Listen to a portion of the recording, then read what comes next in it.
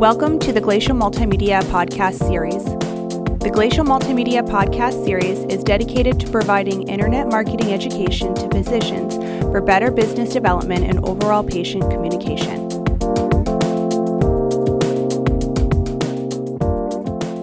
Hello, I am Michael Dobkowski. Welcome to the Glacial Multimedia podcast series. Today, I am fortunate to have Tamara Niedzolkowski with me. I know Tamara from working at a dental practice, actually, in Massachusetts. And Tamara and I have crossed paths a lot over the last few years, and we're very excited to have her today. Tamara, welcome. Thank you. So, you've had a very interesting journey in life. And, at one point, I think we came to the conclusion that you could have possibly have been my English teacher at UNH. But no, we've had some good experiences over the years. And, so the focus of today is we really want to get to the heart of what Tamara's very good at, which is this understanding the organizational challenges and really getting to the pulse and the heartbeat of the organization and how to make that better. And the projects I've had to interface with Tamara on have just been very successful. And there's almost like a formula. There's very great attention to detail. And it's really helped out a lot of the groups that I've worked with become better. In particular, the Tewksbury Dental Project was really fascinating to see where they used to be, and where they are today. So tell us a little bit about how you got here and what was your journey like in the early days? My background is a little strange considering where I ended up, but I was telling you earlier, I moved around a lot when I was growing up as a kid. I've lived all over the country. I had a lot of interest in writing when I was young and actually ended up studying writing in school. And that's how I ended up teaching writing, where we may or may not have had you as a student in one of my classes at the university. And I have always also been very interested in helping people have a vision of how they can do the best or be the best they can be. And the two things kind of marry up in the way that I work with the clients I have now, organizational development, and then helping them with branding and marketing. It's kind of how we got connected. Yeah. And really my first project working on website and brand was that project with you. I was doing an organizational development project with that dental client and kind of got passed off the website project with you. Yeah. And it's been really exciting to have the two kind of married up. You had a very interesting approach on that project because, I'd worked on hundreds of websites. But I think your approach when we started to work together related to content was different. Explain some of your opinions and philosophies on how an organization needs to approach their content. Well, what's fascinating to me is how many people sort of brush it off as a check the box, it's done. We have a website, we have social media, we're all set up, we're ready to go. Those things exist. And how little they recognize about what an opportunity that is to tell the story of who they are and differentiate themselves from their competition and to the market they're trying to reach and speak to. And I really do believe that every one of the people I meet in every practice, every office that I've worked in, does have kind of a unique spin on whatever their field is. So why do you feel like maybe they're not sharing their stories, or how do you help them? Because I think they go to that place of like, check the box, it's done, I have a website. And they don't really think about how that could be a tool that they could use. And what I found is when I come in and I'm working with people on organizational issues, developing the team or helping the doctor become a better leader or working with office manager, one of the great things about the website project or developing social media is it's kind of a project that everybody can get their hooks into and really define what that story is and what they're trying to say. They have to figure it out for themselves and then put it out there in kind of a unique way. This year I kind of, for the first time, was looking at a website and I realized, you know what? Like, most about pages are really boring. And they don't tell a story. And right. Here you have a platform that's almost on every website navigation, and they're not telling the story. Yeah. What are the spots or places like in the website and social media that you feel like they have an opportunity to tell the story. Well, I mean, you hit it exactly. I mean, here's this amazing chance to really define yourself for a prospective. And you got a paragraph with no pictures and a video. Right. Well, yeah, and some grammatical errors and maybe a spelling error, because the English teacher in you never dies, so you're going to see that right glaring off the page first and foremost. But I think they all have it in them, and part of what our role is to help draw that out and let them see that and have that experience. And I love seeing how proud everybody is when it's done. They're really proud of it, because it is saying something now. It's not just some kind of generic blah on the page. It's really legitimately defining who they are. Everybody in the group, not just the doctor or the owner or the idea of the practice, but everybody's kind of showing up in that story. I love obviously all original content. I love when doctors share their cases and they tell stories of their patients and their clients. I love all original photography and case photos that are legitimately that person's work. I think all of those things help make that a more unique experience for the viewer. So if a practice wanted to get to this level we're talking about, what are some of the things that you do that are different to get this information out of the organization, out of the physicians, to start to build a story? You must have to do some kind of discovery or interview process. I think people need to sit with somebody who can ask all the right questions and start to create a sense of focus, and also create an awareness of who are our competition? Who are we trying to talk to? Who is our audience? That's a writing thing. Like, who are we talking to, right? You write very differently for different audiences. The same is true when you're designing your online brand and your name and your story. You have to think about who you're actually speaking to. And that's where I like to start, is who are you reaching? Who would you like to reach? Who's your ideal audience? And I think I probably use a lot of that writer language when I talk to people without even realizing it, because it helps us get that focus down so that we can work that out with them and make it as unique as possible for them. So you're an organizational structure improvement person, but you bring in this wonderful writing experience and custom approach to content.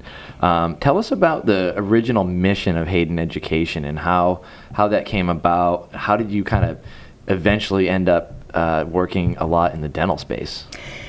So it was the teaching background from working at university when I was younger. That was the first version of my career life, was teaching writing at the University of New Hampshire. But as a teacher, I was brought in to help train in the dental field doctors and dental teams that were bringing digital technology into their practices. How do we integrate it into the way that we deliver treatment? How do we make everybody comfortable talking about it and using it? How do we educate our patients about the value that it brings to their treatment?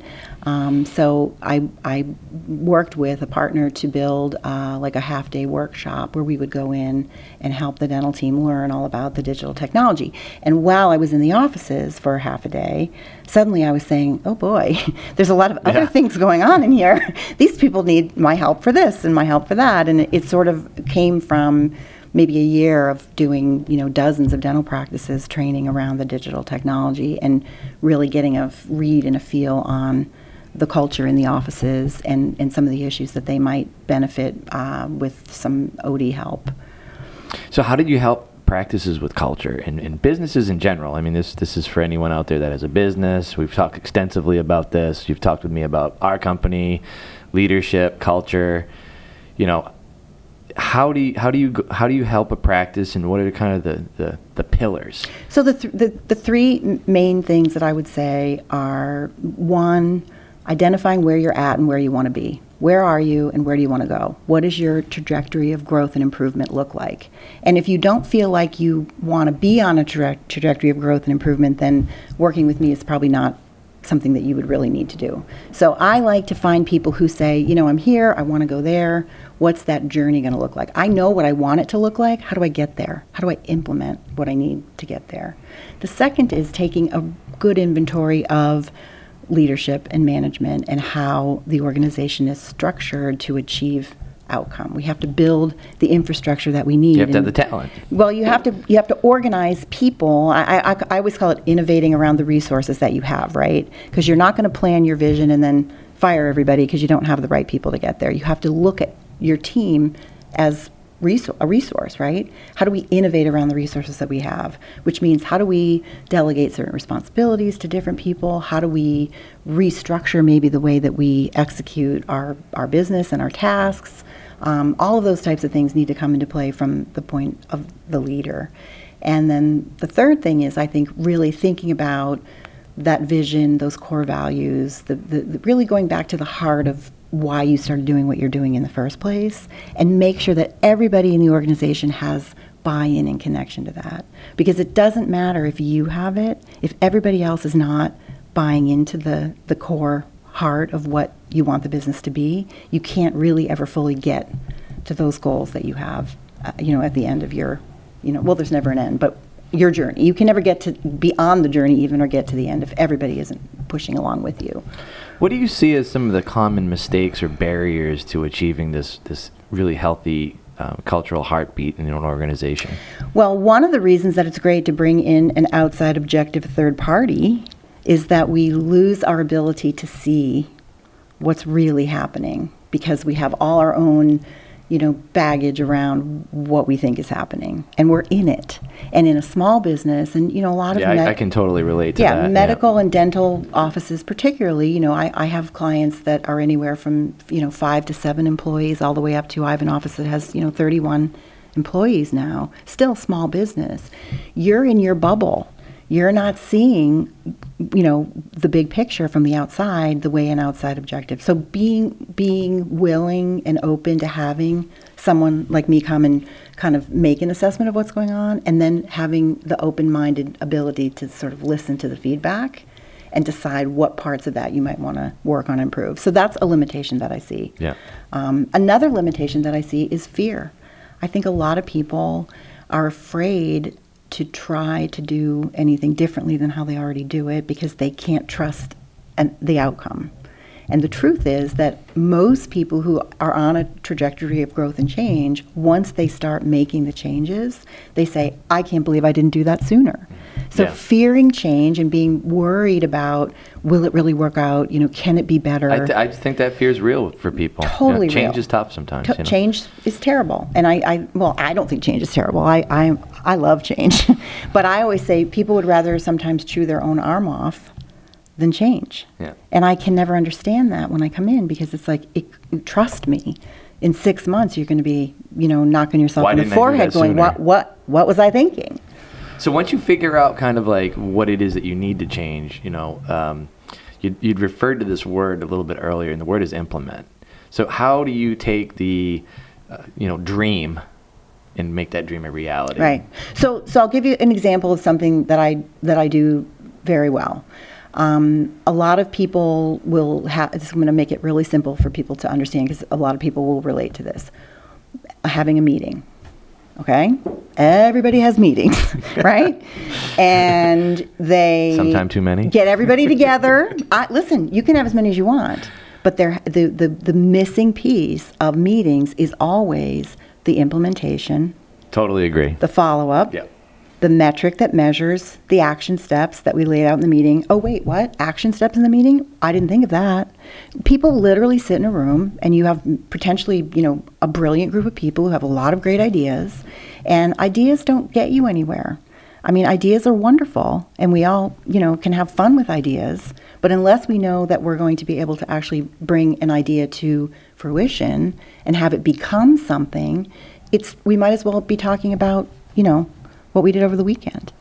So it's all about implementation. Definitely made that mistake a lot early on in my work, where I was the kind of person that had too many ideas and wouldn't focus on one particular idea and drive it to the market. Eventually I figured out that I need to hone in on something and win that first before trying to take on everything else. So well, and as you're saying that, it makes me think, I said fear of change, but I think that patience around the fact that growth is a process, and it's not an event that instantly happens the minute so I'll work with people, and they'll be like, well, I told them X. They have to do this a certain way, and I told them that. And then when it doesn't happen immediately the next day. Yeah, I mean, I have two distinct things that you made me think of right there. One of them is a band's musical journey, and the other one is my journey with MD Prospects, which has been the most successful product that we've made. MD Prospects did not become successful in 2 years, 3 years, 4 years. It's been out there for 10, 12 years now. Finally has integrations with EMR systems, but that is not the kind of thing that happens overnight. You often hear bands that get signed to record deals, and I remember, living in Chicago and watching local bands, and these guys have been at it for 10 years. Sure. It wasn't like, oh, I start a band and next thing you know, I have a Right. record deal with Atlantic, Yeah. It doesn't work that way. Yeah. And so, this process, this takes a long time. Yes. And you need to be focused on it. If you focus on it for a year or so, that's not enough. There needs to be routine focus on the ultimate goal. Well, and your trajectory of growth and improvement, which I keep repeating, is really pretty much never ending, because once you get a taste of being on the road of improvement and growth and change, you want to keep doing it. And you become more skilled at it, but it still helps to have the support of somebody from the outside. So a lot of the offices that I go into, I end up working there a lot longer than anybody thinks that I will, because they really become synced into the idea of having somebody coaching and nurturing and supporting the process of implementation and action steps actually occurring, versus talking about a lot of things and being frustrated all the time and not having the things come to the outcome that they were looking for. So if a practice wants to improve,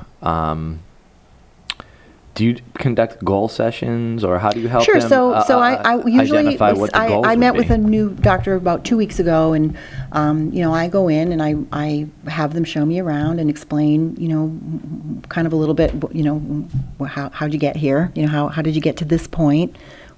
Exactly what I said before. Where do you want to be? And then I just ask a lot of questions and kind of listen, so I can gauge what some of their issues might be that they might not even be aware of yet. What are some of the things that I can kind of tell might be going on here? And interestingly, I mean, we all think that we're super unique individuals, but when it comes to organizations, a lot of the issues that organizations face are very similar. And I've worked with, I have a corporate side to my business and then the dental medical side. And what I see in corporate clients' businesses and their organizations are very similar to things that I see in the smaller, entrepreneurial businesses, because human beings are all the same and we relate to each other similarly. Not that we're all individually the same, but the psychology of how we relate in groups is the same. And it's pretty easy to start to explain to people and give them some suggestions about a starting point, and then steps that might start to move them in the right direction. And with a needs assessment or an introductory session like that, I'll often give some recommendations right out of the gate just to get them thinking.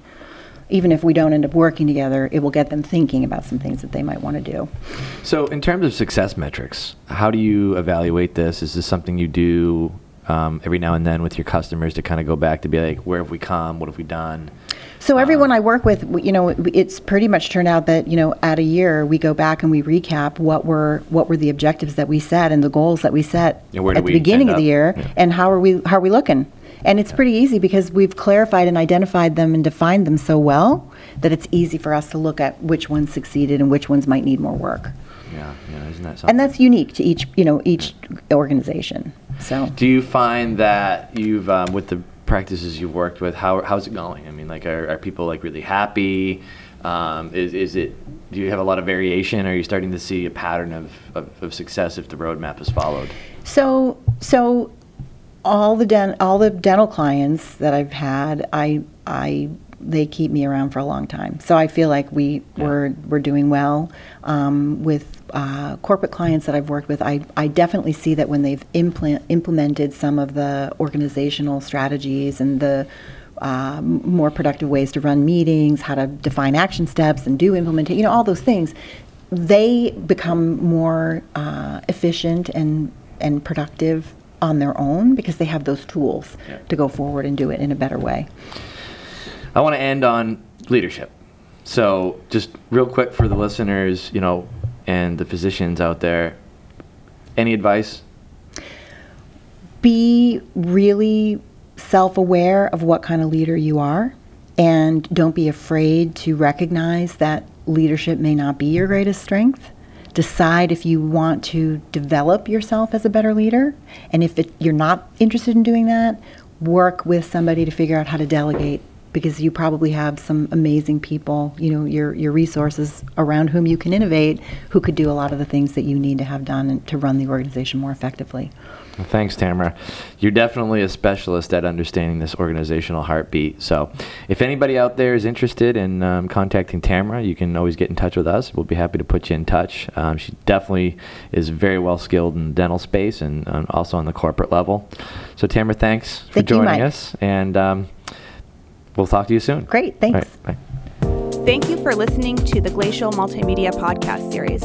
For more information in regards to future podcasts or services discussed, please visit www.glacial.com or call us at 207-878-5900.